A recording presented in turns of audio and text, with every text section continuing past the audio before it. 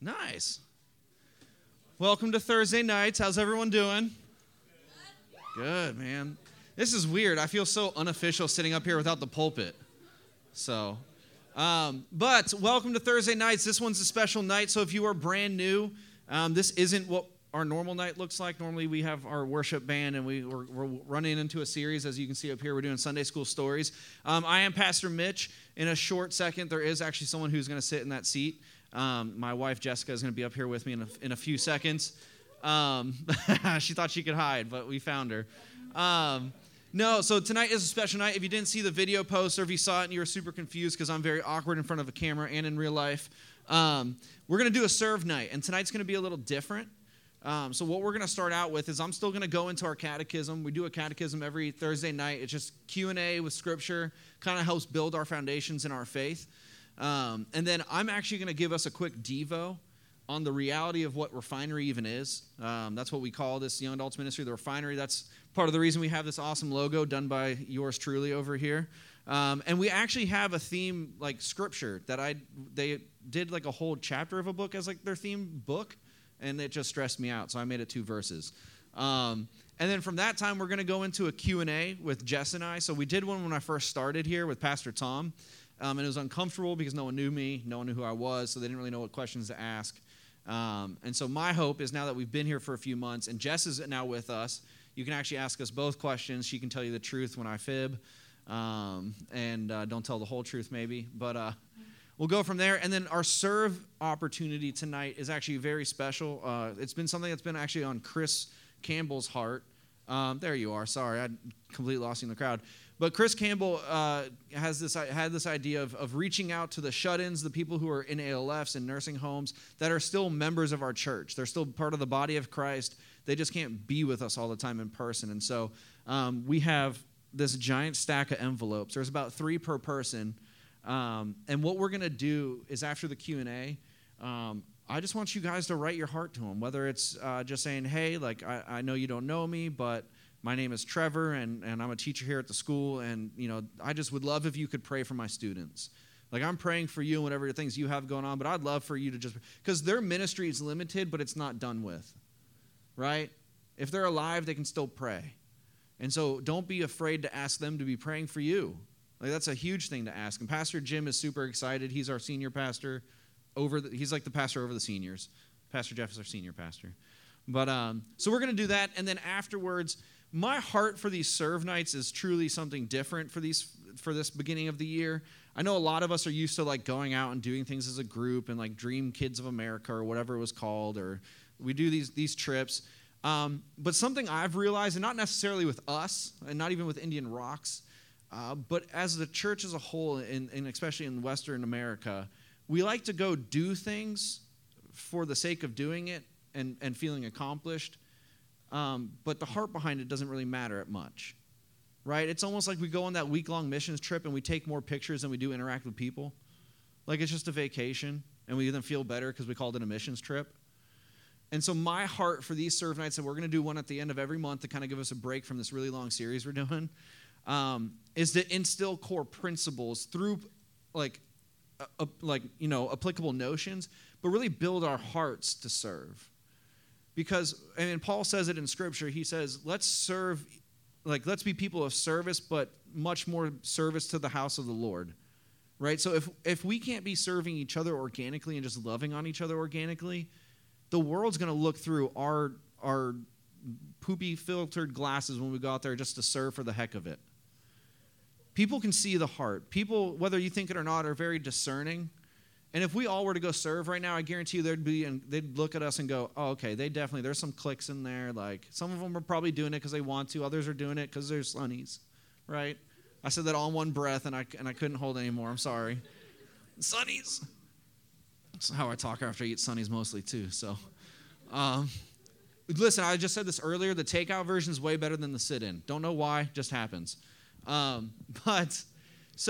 So what I want to do is after we do the Q&A, we do have our very own Jared running bingo for prizes. I know, you guys are like, that's very old. He makes it very fun. There's also a Starbucks gift card, a Cold Stone gift card, and a Buffalo Wild Wings. I said B-dubs earlier, and some people were confused. But Buffalo Wild Wing gift card, plus merchandise is going to be going out. So if you want to play bingo, you can win some of those prizes potentially. But then also just hanging out with each other. Like, I want the rest of our night to be, you're out there playing ping pong with each other, pool with each other. You're in here chit-chatting. You're in here playing bingo together. You're getting to know people you don't get a chance to know on a regular Thursday night because we have a certain flow going. But again, if we don't have a proper heart towards each other, we're never going to have a proper heart towards the people we don't know. Like, if we truly want to love on people outside of these four walls of the church, like, we need to genuinely love the church. And when I say church, I mean the body, which is what's in here. Not this building, not the cool lights, but each other. And so with that being said, our catechism tonight is right on the money with it. And if you want to pop it up for me, question 24 says, why was it necessary for Christ, Jesus Christ, the Redeemer, to die? And it says, and since death is the punishment for sin, Christ died willingly in our place to deliver us from the power and penalty of sin and bring us back to God. By his substitutionary atoning death, he alone redeems us from hell and gains us for forgiveness of sins and righteousness and everlasting life. And the scripture is Colossians 1, 21 and 22. Sorry, my cataracts are kicking in. And you who were once alienated and hostile in mind, doing evil deeds, he has now reconciled in his body of flesh by his death in order to present you holy and blameless and above reproach before him. That is the heartbeat of our ministry, and I don't care if I ever preach another message outside of the gospel alone, but all of us, without Jesus Christ and surrendering our lives to him, are dead. We're walking around here dead. And one day we're going to be eternally dead, separated from God in hell. But yet God sent his son, Jesus Christ, to die on the cross, pay your penalty for sin, so that when you surrender your life, you could be born again and not only have hell insurance and get to go to heaven one day, but you could have a personal relationship with Jesus Christ here and now. Your eternal life starts here today when you surrender your life to Jesus. Romans 3:23 says, for all have fallen short of the glory of God. For all have sinned and fallen short of the glory of God. Romans 6:23 tells us that for the wages of sin is death, like we learned, but the gift of God is eternal life through Christ Jesus. So my heart tonight is, if you have been struggling with that, if you don't even know what the gospel is, what I just gave you, which is the nutshell of the gospel, I pray that you talk to either myself or someone in this room tonight and don't leave here without making that choice. Because, man, do I want to rejoice with you in heaven one day, but I want to love on you as the body of Christ today. I want you to be a brother or sister in Christ with me starting today. And so with that being said, that falls onto the heartbeat of our logo, the refinery, right? You kind of wonder where we get the name from. I think I have to give Trevor some credit, right? You were involved in the naming. That's why it looks a little hipster, right? I know. I'm just yeah, he's like, I didn't make it. All right. But the logo is actually very intentional. It's super cool looking. Sam did an amazing job painting it on the walls around here. But if you can't tell, some people always say it looks like a weird pretzel. And it kind of does, but hopefully I can change your vision on it here now. If you look at it, it actually has a heart in it. And it also has almost a triangular knot, which actually stands for the Trinity. So Father, Son, Holy Spirit. And the whole basis behind the logo, and I don't know if this is originally what it was, but this is what I'm taking from it, and we're going to move forward with it. It's that eternal love of God. It's not the fact that God is just eternally loving, but in God, like we learned from the story of Adam and Eve, God was already community. He was perfectly communicating through the three people of the Father, Son, and Holy Spirit in love with each other, and he created humanity to be brought into that. That's why redemption's here. That's why Jesus Christ died on the cross, is because he originally made us to be part of his eternal, perfect, loving community, and we chose to try and be better than that. So we fell, and that's what we are without Jesus Christ. We are broken. We are separated from that love. But yet when we surrender our lives to Jesus and how he died for our sins, we're now back into that eternal love. We're now back into the body of Christ. It's just a small glimpse you see of people around here. And the refinery, the verse that goes with it, like I said, there used to be a whole book attested to this. I dropped it down to 2 verses. But it's 1 Peter 1, verse 6 through and 7. It says, you rejoice in this, even though now for a short time, if necessary, you suffer grief in various trials. Amen to that. So the proven character of your faith, which is more valuable than gold, though gold is perishable, it is refined by fire, may result in the praise, glory, and honor at the revelation of Jesus. It's this reality, and most of you who have been here for more than 2 weeks know that I love the word sanctification. I love the word purifying. I like the word of an all-consuming fire that refines you. Because we as Christians, it's not that we're just saved, now we get to go keep living the lifestyle that we used to live. We get to go keep sinning and doing whatever we want. We now get to run into life with Jesus Christ empowering us to experience what he truly has for us. And there's going to be ups, there's going to be downs, there's going to be the reality of sin when we fall. And man, that refining comes through grace, it comes through mercy, and it comes through hope. And that's what we get when we get to be in Jesus Christ. And so I pray you're encouraged. I know most of you are like, man, he's already done, because I can go for about 45 minutes to an hour and 20 like we did sometimes, which is a lot of fun. And but tonight, that's my simple focus. I want us to understand the gospel. I want us to understand why we even meet here on Thursday nights is because of the gospel and why we are alive in the gospel. And for anyone who hasn't made that choice to surrender their life to Jesus Christ, that they could do it tonight. That they could leave here by the end of the night and be assured of their soul and where it's going and what it's going to be doing for the rest of their days. And so with that being said, let me pray real quick, and then I'm going to call up my wife, and we're going to do some Q&A. Amen? All right. Father, just thank you for this time. Thank you for just these people, Lord. I'm so excited to just be with our family tonight. Lord, I love the fact that we don't have to have the same parents or even the same zip code, but when we are in the body of Christ, we have family all over the world.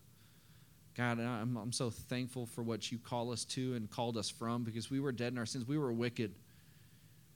Romans 5 tells us that yet while we were helpless, at the right time, Jesus died and paid for our sins. I love that aspect, because so many of us think that we can just do enough good and God's going to be okay with us. We can just do all the right things and God's going to let us into the pearly gates. But God, you tell us clearly that there is nothing we can do to earn our salvation. There's nothing we can do to earn our way into your presence. It is only through your Son, Jesus Christ, and what he did on the cross, Lord. And so I pray that we just soak in that tonight, but I also pray that we have fun writing these letters to these seniors shut-ins and people stuck in ALFs, Lord, and really just knowing that such a simple task. I mean, this seems so small on the outside, but God, the eternal impact that this is going to have, getting a letter from someone they don't even know, just telling them that they're being prayed for, encouraging them to pray for each other, Lord. It goes without saying that these people are going to be so blessed by what we're doing, and I'm so excited for that, because they should still feel like they're part of the family, because they are, and we're going to be with them in eternity one day. So, Lord, just let us all have a focused heart tonight. Let us have fun tonight. Keep us all safe tonight, Lord. We pray this all in your Son's name, Jesus. Amen. All right, Jessica, you can come on up. I'm going to sit here as long as possible. Oh, dear. Super awkward and quiet. That's just you demand that presence. So how we're going to do this is Jared is going to be kind of, I don't even know what those people are in the talk shows are called, but he's going to be the one with the mic running around. And if you have a question, what? Host or an MC. Yeah, MC, works. yeah, we'll take it. But he's going to run around that way, because I know some of you have very quiet voices, or you're very shy, so you don't want to talk too loud. Yes. So he is going to actually bring you a mic so you can ask a question nice and loud. Ask. Sorry, I didn't pronounce the K too well. Sorry. It's in the King James somewhere, so it's fine. Leave that in the recording. I did make the decision to record all of this plus the Q&A, because I know some people who are already off to college that we've been sending off have asked if we could. So if you are new to us and you want to hear what it looks like on a Thursday night normally in the messages that we preach, we're on every major podcast website as the Refinery 727. All our sermons are up on there. So if you want to see what type of guy I am or what I preach, you can go on there, and then you can come back, hopefully. But all right, so we'll open the floor. And I will preface this with one thing. If there is a question that's just really stupid or inappropriate, like, I'll just call you out on it. We are young adults, so I'm hoping that doesn't happen. We will screen the questions. But yeah, let's go. Can you try the mic? Just hold it. Hello. Keep talking. Hello. Keep going. Hello. That's fine. Thank you. All right. Questions. And this is any questions about us, about the ministry, about the series we've done. My wife did have a question. Who? She asked me to bring her the hoodie. Oh, okay. Bringing that up. So this is honestly, there is no, I know I said I wouldn't answer the question. There is no silly question. Like, if you want to ask us, I'm sure London's going to be asking us about our cat. So we do have a cat. So I didn't bring the mic to that. I'm sorry. Screen Victor's I have a question over though. here. Screen that one before you give him the mic. All right, what's the question? And that's why I asked him to screen it. Okay, yeah, that's fine. How did you and Jess meet? Do I get to share my side first? How we met, we are in agreement on. That is true. So we met on a missions trip to Honduras. I thought she was super cute, so I stole her luggage. Karma I think he just thought it was his. I actually... Maybe. Karma did get me, though, because as soon as we got up to the actual line to get like our luggage searched, we had extra luggage because you're bringing stuff to an orphanage, so we were bringing baby formula. So what did they do? They said, hey, the guy with the faux hawk, the diamond studs, and the tank top with tattoos should have the black with pink polka dotted suitcase full of baby formula. That was not my suitcase. It was not hers. But of course, we're in Miami Airport, so I don't speak any English. Or, Come again? I don't speak any Spanish. So, like, they're yelling at me. All of a sudden, I turn around, and there's a guy with an AK on me. And I'm like, what in the world? And they start pointing at the baby formula. And I'm like, no, not crack, not cocaine. Like, I didn't know what to say. But luckily, the people leading the trip knew a lot of Spanish, and they were able to, like, play it out. But for a long time, I was getting, like, held off to the side. So I was like, man, I probably shouldn't have taken her luggage. But it worked. So, yeah, does that kind of count as how we met? All right. Sweet. Any Other questions? Raise your hand and I'll come to you. All right, here we go. You don't need it? Yes, you do. Everyone is here. What was your first date? That is where we disagreed. Yes. Am I answering first? Nope. Okay. The right one's answering first. So our first date was, did you say when or what? What? Our first date was just, there was nothing special, like crazy. And for the people listening to the recording later, the crowd is saying, a ooh. hot air balloon ride or something. We just went and got dinner on the beach for our first date. It's pretty good. Where? Seabreeze. Dude. And what's Mitch's side for the first date? First off, we both really like that restaurant, and it's nice. You're out on the water. You got the little like Edison lights out and stuff. There's live music. It's not special, but it's kind of cool. It was very special. So for me, it was New Year's Eve lightning game. It was not a date. She actually asked me to go. How did I ask? Hey, I need someone to go to a lightning game with No. me. No. That's what I heard. I said, hey, I would like a friend to go with to a lightning game. I am. Would you be available to go? burns. Listen, she's very popular and she has a lot of friends. So to ask me means, come on. We all know on the inside. No. All right, before I get in more trouble. All right, other questions? Yes, Tim? What was both of your parents' impressions, good or bad, of the other one? That's good. Initially, he finished that with. I pulled the mic way too quick. Sorry. Oh, okay. Well, so my mom would always tell me that I needed to date Jess, but I didn't listen most of the time. So my mom actually loves Jess. I mean, my mom is very much, you lack common sense, and Jess has a lot of common sense. So my mom actually truly is in love with her. So Both of my parents have always had a high respect for Mitch. When we did try dating back when we were 16. Well, I was 16, he was 17, and it did not work. It did not work. I think it lasted 2 or 3 weeks. It did not work. And 2 out of the 3 weeks, she was recovering from wisdom teeth getting pulled. So it was really like 1 week of dating. Not the point. All right, sorry. However, they love Mitchell now. I mean, they just think he's such a good godly leader and that he's very respectful, and they just always had a good care for you since the beginning. Yeah, even in like the in-between years, because there was quite a gap between like obviously when we first tried dating and then dated again and now we're married. But like we went to the same church. Like obviously that's how we met in the missions trip. I mean, whenever I was in town, because I was away for 3 years working at a Christian camp full time, and every weekend I came in. I mean, it was her and her family who were the first ones to greet me, like coming up the aisles, giving me hugs, like all that type of stuff. And her dad's of few words, and so like even just getting like a hi from him, I was like, oh man, like that's something special. Like, and so it's cool. So it was always very much there was always such a great relationship there. And my brother was funny enough. My brother, who barely like talked to Jess during those years, was always like, dude, we knew this was going to happen. And I'm like, what? But, so, yeah. Good question. Other questions? Don't be shy. Zach has one. Zach has one. You got to get that. Dude, you're holding Zach, you literally get held your hand up, man. You like held Come it on. down here. You're like. It was right there. When did you know you guys were... Yeah, I knew how to say it in my head. I'm trying to say it now. When did you know you guys were meant to marry each other? That makes sense. There's two answers, right? So I actually, funny enough, so again, I had gone away to work at Camp Gilead, and I had come back in 2016.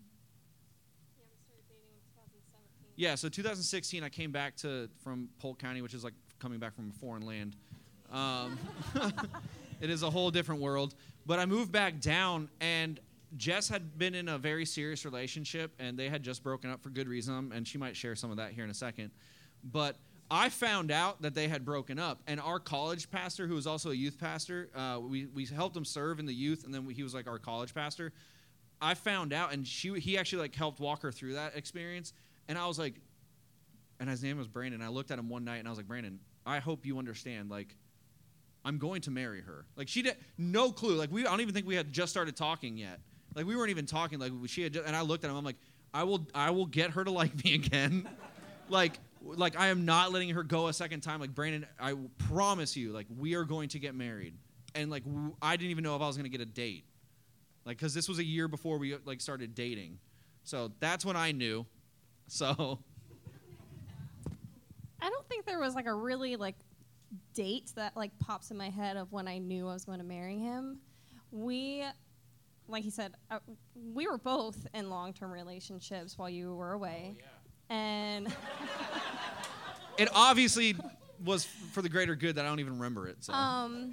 So, and I had been in a long-term relationship as well. And when I broke up or the relationship ended, I knew that I didn't want to just jump like all in right away with another relationship.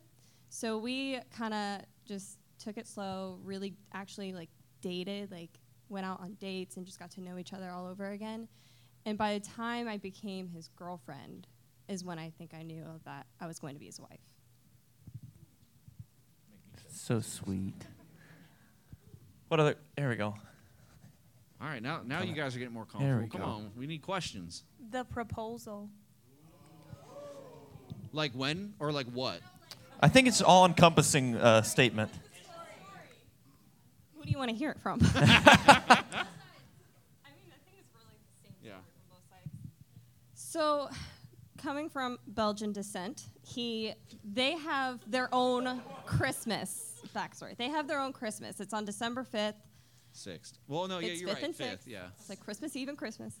And it's on December 5th, and we always like go over to his mom's house and like celebrate their Christmas their way. Like it's kind of different. Like it's not necessarily So like in how Europe, like American Christmas, like the 25th and or 24th and 25th, like is dinky. It's kind of like they see it as almost like a secondary thing, because to them we have what's called Sinterklaas, and it's Saint Nicholas, and Saint Nicholas would actually come around on a steamboat with his donkey. I'm not kidding. This is actually history. You can laugh, but this is like this. He was a saint in the Catholic Church. He would come around.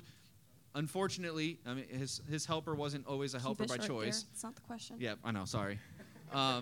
But they would come over and they would bring toys to the orphanages and to the homeless children and all that type of stuff. They would do that. And so the tradition is you lay out a shoe the night before, you put some carrots in it for the donkey, you sing your little Christmas carols or Santa Claus carols, and then you wake up. Usually your dog ate the carrot, and you got toys. And so that was big Christmas, and that's big Christmas in Europe. And so that's where we would always celebrate it together once we started dating. So, I don't know, a week or so prior, he's like, I got you the best Christmas gift ever. He's like, just get dressed nice. And I'm like, well, where are we going? I'm not telling you. I'm like, but I need to know what to wear. So where are we going?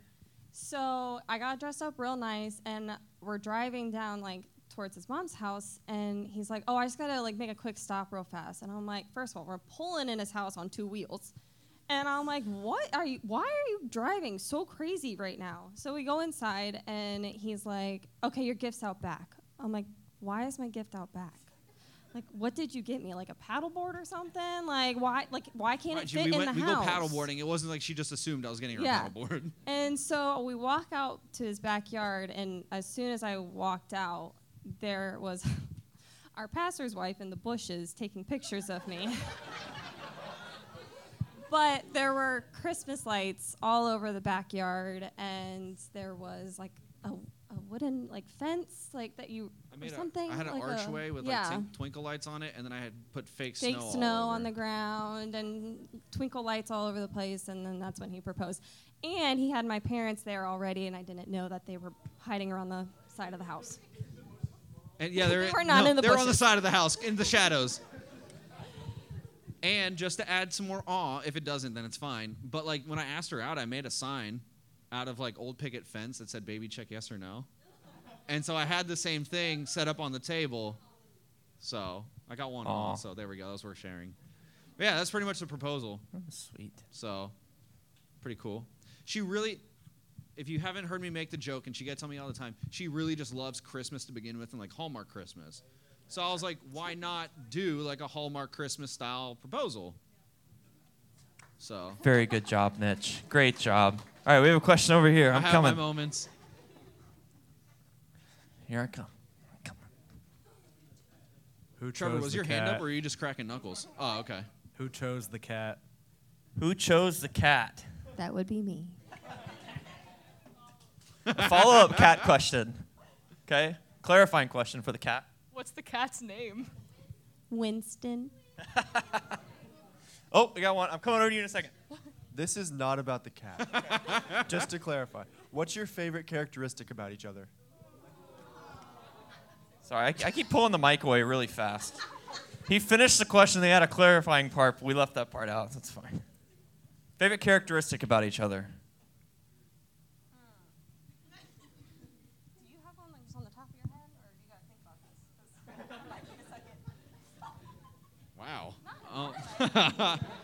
Yeah, I mean, I could give the cliche answer like everything. Characteristic, specific. Golly, like I don't. Do you say the cat? Oh. I truly think like something about Jess that has always been there is kind of her like, and I say this with the most, but it's like her straightforwardness. Like she's very just straightforward with things, and so that was always something that was very attractive to me because I'm very much not like sometimes, and I can be all over. My ADHD kicks in, and I can be very questioning in life, right? Like I lack almost sometimes that assurance. I mean, that's part of my testimony with my dad leaving and everything. Like I just lack that like assurance sometimes with like relationships, and so like I never had to question that with Jess. Like it was always just, here's what's on my mind. Here's how it is. Like almost in a good way, regardless of emotion. Like it was just like, here's the reality of what's happening or how I feel or what we're doing. And so like I've always appreciated that, whether it is, you know, it feels good in the moment, like it's still very much a quality that, is that what you mean? Like would that be? Okay. Like type A, but in a good way. Not type A.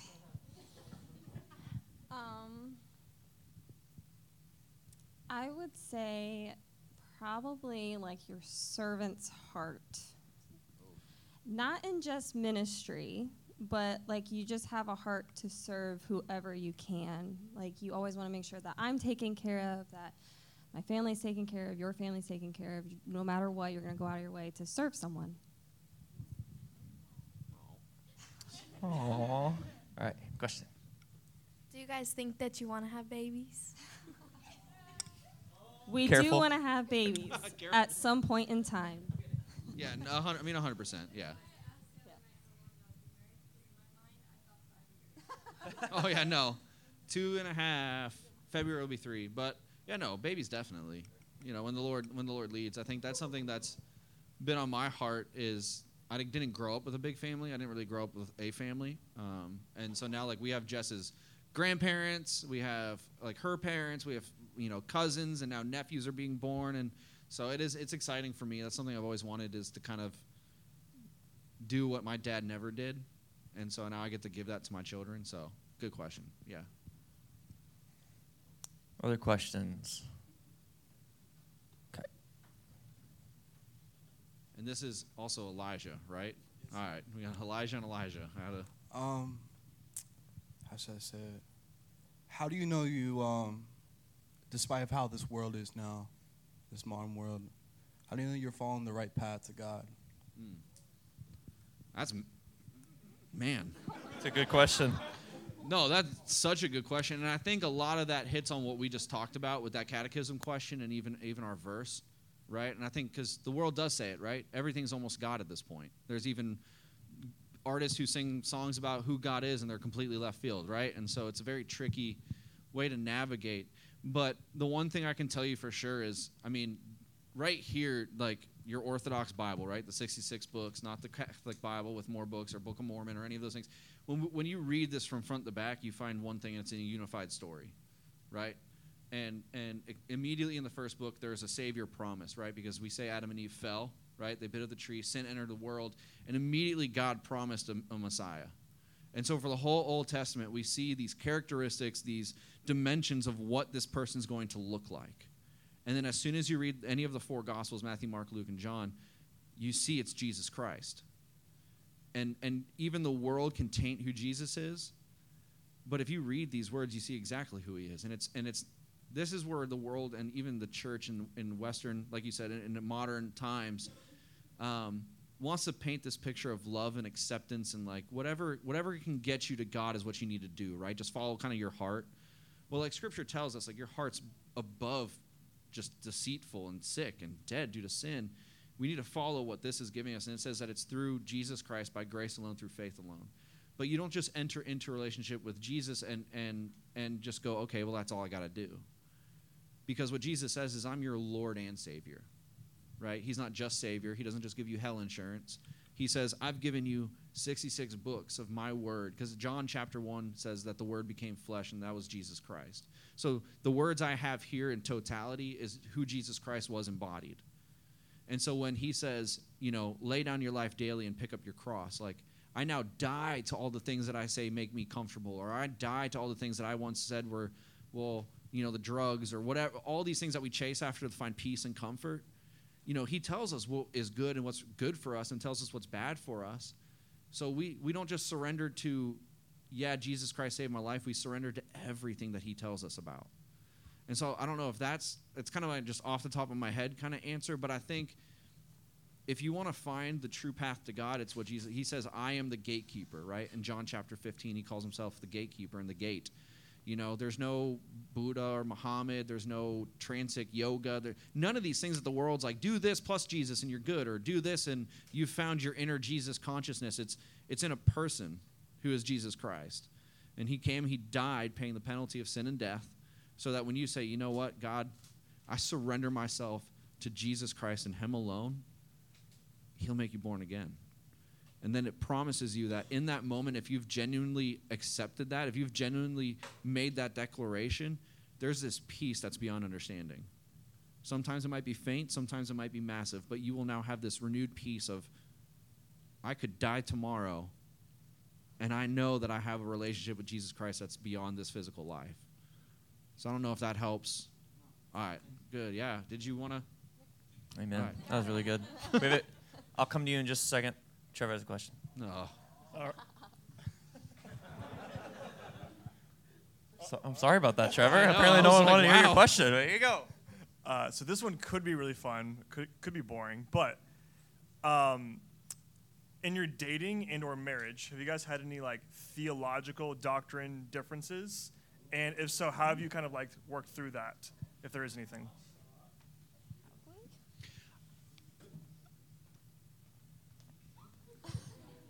I would say not necessarily like genuine differences. I think terminology is a big thing, right? Because I think, and you and I could probably attest to this, like being in seminary, like being in school, you learn certain like terminology and wording that's more scholarly, right? That kind of can encompass things. Whereas, like, I mean, so background, like I went to public school my whole entire life until I started going to Christian from my undergrad into seminary. Jess went to Keswick K through 12. And so, I mean, she was saved at a young age at 7. So, I mean, and she's grown up like in the church. And so I don't think it was ever like a true, genuine disagreement. I think it was just confusion to where we had to talk it out to understand, oh, you're wording it this way, and I'm just coming at it from kind of more of probably an academic standpoint. So I don't know if that helps. But that's always where we've been. I mean, we've always been genuinely kind of, we've always just been right on. It's just kind of two different roads to figure it out. I don't know if that's boring or fun, but. Yeah, I mean, we'll be honest. I'm way more nerdy. If you've ever talked to me at length about Scripture or who Jesus Christ is and what He came to do, I'm gonna get that part right this time. But like, I'll nerd out forever, right? And I think there's some points where if you're not just nerdy about it, which isn't wrong, like you can kind of go, all right, please, like let's watch the movie. Like one of the movies that we were watching the other day had like a philosopher in it. Kierkegaard, like they brought him up, and so I just start going down point on this dude, and Jess is like, "Can we just? I don't know. I really can't tell you. It was a Christmas movie," and she's like, "I saw the philosophy book on your nightstand," and then they started talking, and I don't know, but oh no, it was in Virgin River. In what? It's a Netflix TV series. Mm-hmm. Yeah. And she's like a nurse, and the guy she's like, I didn't know that you read books. And he's like, yeah, I read philosophy. And then there was Kierkegaard. Now, the real question for that was, did you pause the show and then explain it, or did you let the show keep playing? No, I full on just talk through everything. No, he talks through every show just and wondering. movie. For those of you listening at home, everyone is booing Mitch right now. That was the disagreement. All right. There's our disagreement. I just talk through everything, and she's just like, pause. You done? All right, we got a question over here. Yes. What's the best thing about being married to you guys? I'm about to sound super cliche, but I'm going to just say, like, I mean, it's my best friend. Like, she takes, and it's not just, like, cliche, like, oh, we just have laughs and giggles, but it's like I can come home, like, literally, like, just beat up, ticked off, like, broken to the world, and, like, just she experiences it all just raw emotion, and then we just work through it. Like, there's just, like, that ironclad, like, even if I might come across brash or, like, harsh or quiet, like, she knows to just press into it. She knows how I work, and so I think that's probably the best part for me is there's truly like that home that I can come to and just be like. Yeah, I think I was gonna say like just the life that we like share together, like just the realities of life instead of just the highs of going on vacations or going out on a date, but it's like coming home and both of us having terrible days, or I've had a terrible day and I'm like, I just need peace and quiet, or I need to talk it out, or whatever that is. It's like it's always there no matter what we like, whatever we need. It's like we've got each other for it. So does that help? Cool. So yeah, that's good stuff. I want it to be helpful. Yeah. All right, any other questions? Yeah, other questions, guys? Coming. I'll get my steps. So, Mitch, when and how did you get your calling for ministry? I see these two just looking. When and how did you get the calling for ministry was the question. Yeah, that's a super good question. So, God's sovereignty is actually a massive play in this because my whole thought was when I got saved, I hadn't had my car accident yet, and I thought I was going to go play. I had college scholarships offered for soccer and track. Like, I was going to do the whole Tim Tebow thing. Like, that's what I was going to do, just, like, paint John 3:16 somewhere. And in track, they have shorter shorts. You can probably get, like, thigh or something. I don't know. But just kidding. But when I was 17, I got hit by a drunk driver. I was on a bicycle, not even a motorcycle, so it's not that cool of a story. But I got hit by this drunk lady, and she ended up leaving and fled the scene and stuff, and shattered my leg in half, and I couldn't walk for a year and a half. They told me I wasn't going to be able to walk for 2, but God intervened. God's always better, and so he had a plan. And they said I'd never be able to run again. I'd never be able to work out again, do like squats and all that type of stuff. And they said if you keep up an active lifestyle, like you might lose your leg at 30 even with the surgery that we're about to do. And so I was kind of devastated. And being an angsty teenager, I was like, I'm going to prove you wrong. So I was walking in a year and a half instead of 2. And then I didn't want a desk job, but I didn't know what I wanted to do. So I applied to the fire academy and got in. But I wasn't able to get in until I finished my AA, so I had to wait. Like, I applied in August. I had to wait until next August to get into the academy. Well, our college, the first people that were running our college group, their name were Chris and Summer Wright. We grew very close to them. They were awesome. I mean, they just were such good people, such hearts for the Lord. And all of a sudden, they walked in one night, and they're like, hey, guys, this is our last night or whatever. They had, like, 2 nights left. And we're going to go actually do an internship at this camp up in Polk County called Camp Gilead and do a camp internship up there. And so my background is I got saved at 16 at Word of Life, Florida, so Christian camp. And as soon as I heard that, I was like, well, that's pretty cool. Like, I want to serve the Lord, and I don't even know if I want to be a firefighter, really. It just seems fun. You get to work out, be jacked, and go save people, right? And so what I did is I put an application I had been accepted to the fire academy, and I put an application into the camp. And I said, Lord, if I get the application to the camp, I will drop out of fire academy and I will go to this camp. But if I don't get it, then I know I need to be a firefighter. Funny enough, our children's pastor at the time at Starkey was on the board of Camp Gilead. And like 2 weeks later, he was like, man, we accepted you like the day you handed in the application. We just wanted to make you wait a little bit. He's like, but you're in. And I was like, I didn't even know what he was talking about because I didn't know he was on the board, but he was on the board. So I become an intern. My internship gets cut short. I go full-time because the program director at the time became the camp director, so I became the program director and oversaw all summer camp retreats, all that type of stuff that happened on campus. And for that, I had to write the spiritual focuses for every speaker of every week of camp. So I was kind of already doing sermon prep to a very baby extent. And God then made things very uncomfortable at camp. I mean, he stirred in my heart, and all of a sudden I was just like, why am I not pursuing teaching the word? Because then I had started taking on teaching more already, and I was like, why am I not falling in? Like, why don't I push into this and see what this is? So I handed in my resignation and pursued my bachelor's in biblical counseling. From there, I did a small youth pastor stint. I have some of my old youth here. Shout out to Crossbridge. And after that, I realized I needed way more schooling if I actually wanted to be a shepherd to people, because my base knowledge was nowhere even comfortable for me. So God led me to go to seminary. I went to seminary, and then I actually started interning at Starkey Road, which is where we had met and been for so many years. And then last February, God called us here. So really, I'll be honest with you, if it was up to me, I'd still probably be trying to get into the fire academy or something. So yeah, that's kind of the call, and I think it's more just submitting daily, and God's going to push you in the right direction. So, yeah. Oh, that's good stuff. Yes, another question. What was that? She just had this like this grin about her. I just heard Mitch go, oh. So make it a good question. This question's for Jess, actually. Do you have any advice for those of us who aren't necessarily, like our jobs aren't directly involved in ministry, on how we can best use like our jobs to impact the kingdom?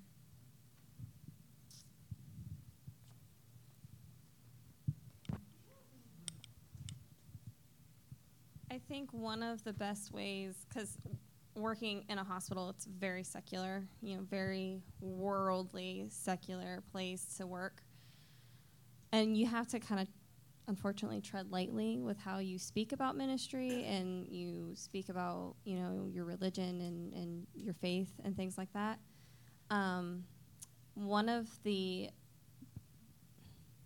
best ways that I have found is just living differently, not just conforming to how they're talking or acting or what they're saying, or just not getting involved in some of their conversations. And that kind of leads to well, why? And then that kind of opens a door.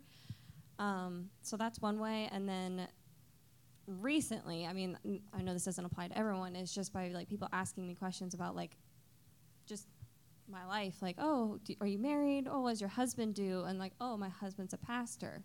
And then that kind of leads more into like more questions after that. But I think, first of all, I think guard your own hearts in like working in a secular place, because it is very easy to get sucked into their kind of lifestyle. And then just try to find like small ways, even if it's just like one person, like try to find a small way to just talk about like, oh yeah, I'm gonna go to church on Sunday, or I'll be praying for you, or things like that. And then those comments over time will eventually lead them to start asking questions. It's really good. Other questions? Here we go. Who's the better cook? 50-50. Yeah.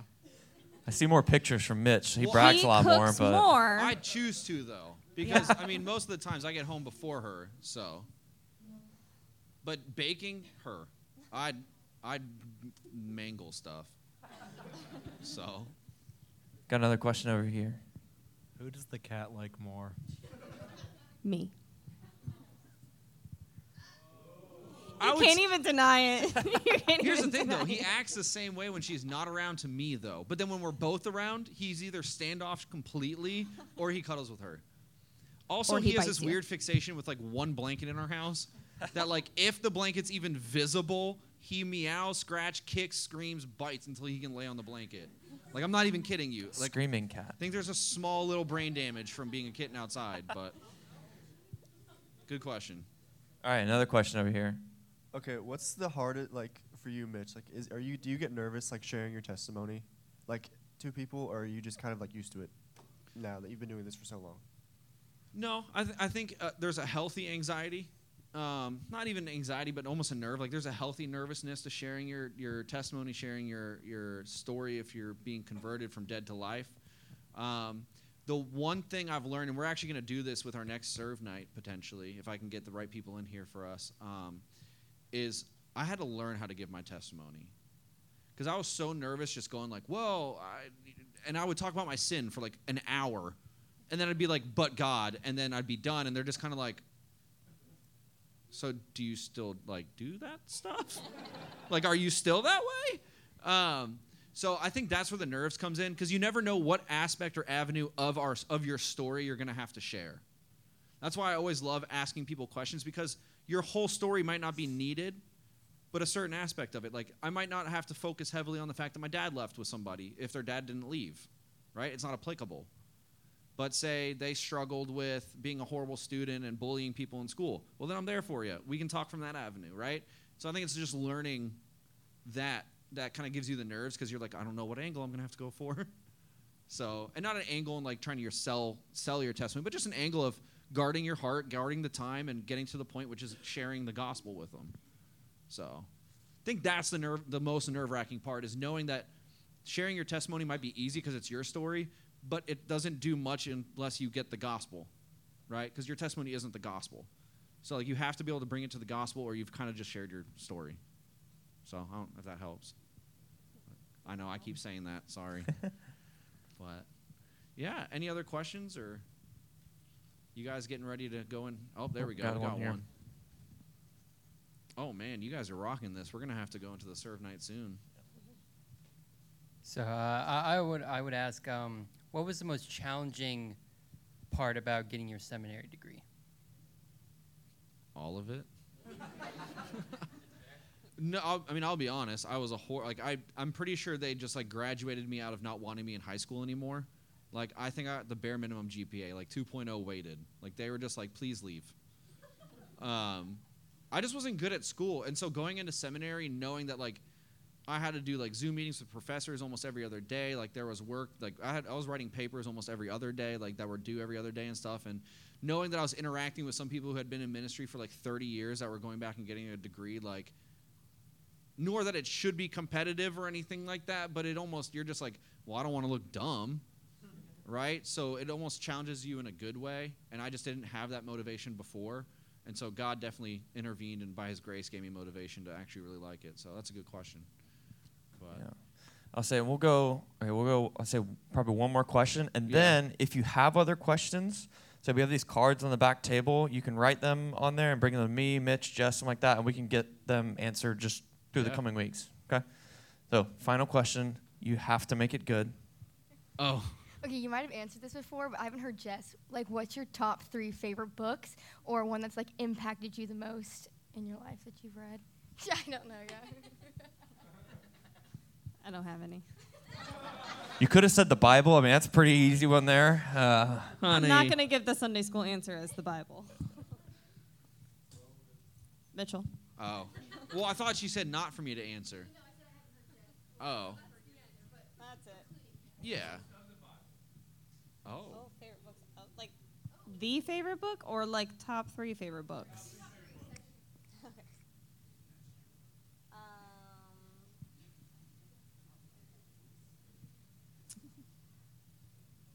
I have always loved James. Esther and Ruth. Amen and amen. So I will go. I mean, I almost gave the pastoral answer of the whole thing, but I mean, truthfully, for my go-to, if I'm even just like talking with people about understanding Scripture and saying the story of the Bible, I think they can be summed up very beautifully in. I love John, the Gospel of John, Romans, and then either Jude or Revelation. And now my top 3, like just books that I've read. I'm now reading it officially for the first time, but it's quickly become one of my favorite books, which is The Holiness of God by R.C. Sproul's. Richard Baxter wrote a book called The Reformed Pastor. Par none, like anyone even just wanting to be like in some type of leadership or just be convicted of how to be a stronger like shepherd towards your friends and family, like that book is top notch. The Reformed Pastor by Richard Baxter. And I got to give 2 simultaneously because there are 2 Puritans that I just love absolutely. Richard Sibbes, The Glorious Freedom. It's on Galatians 5, and he talks about this just reality that like you were made free in Christ, not to just go do whatever you want, but to truly experience what he's had for us always.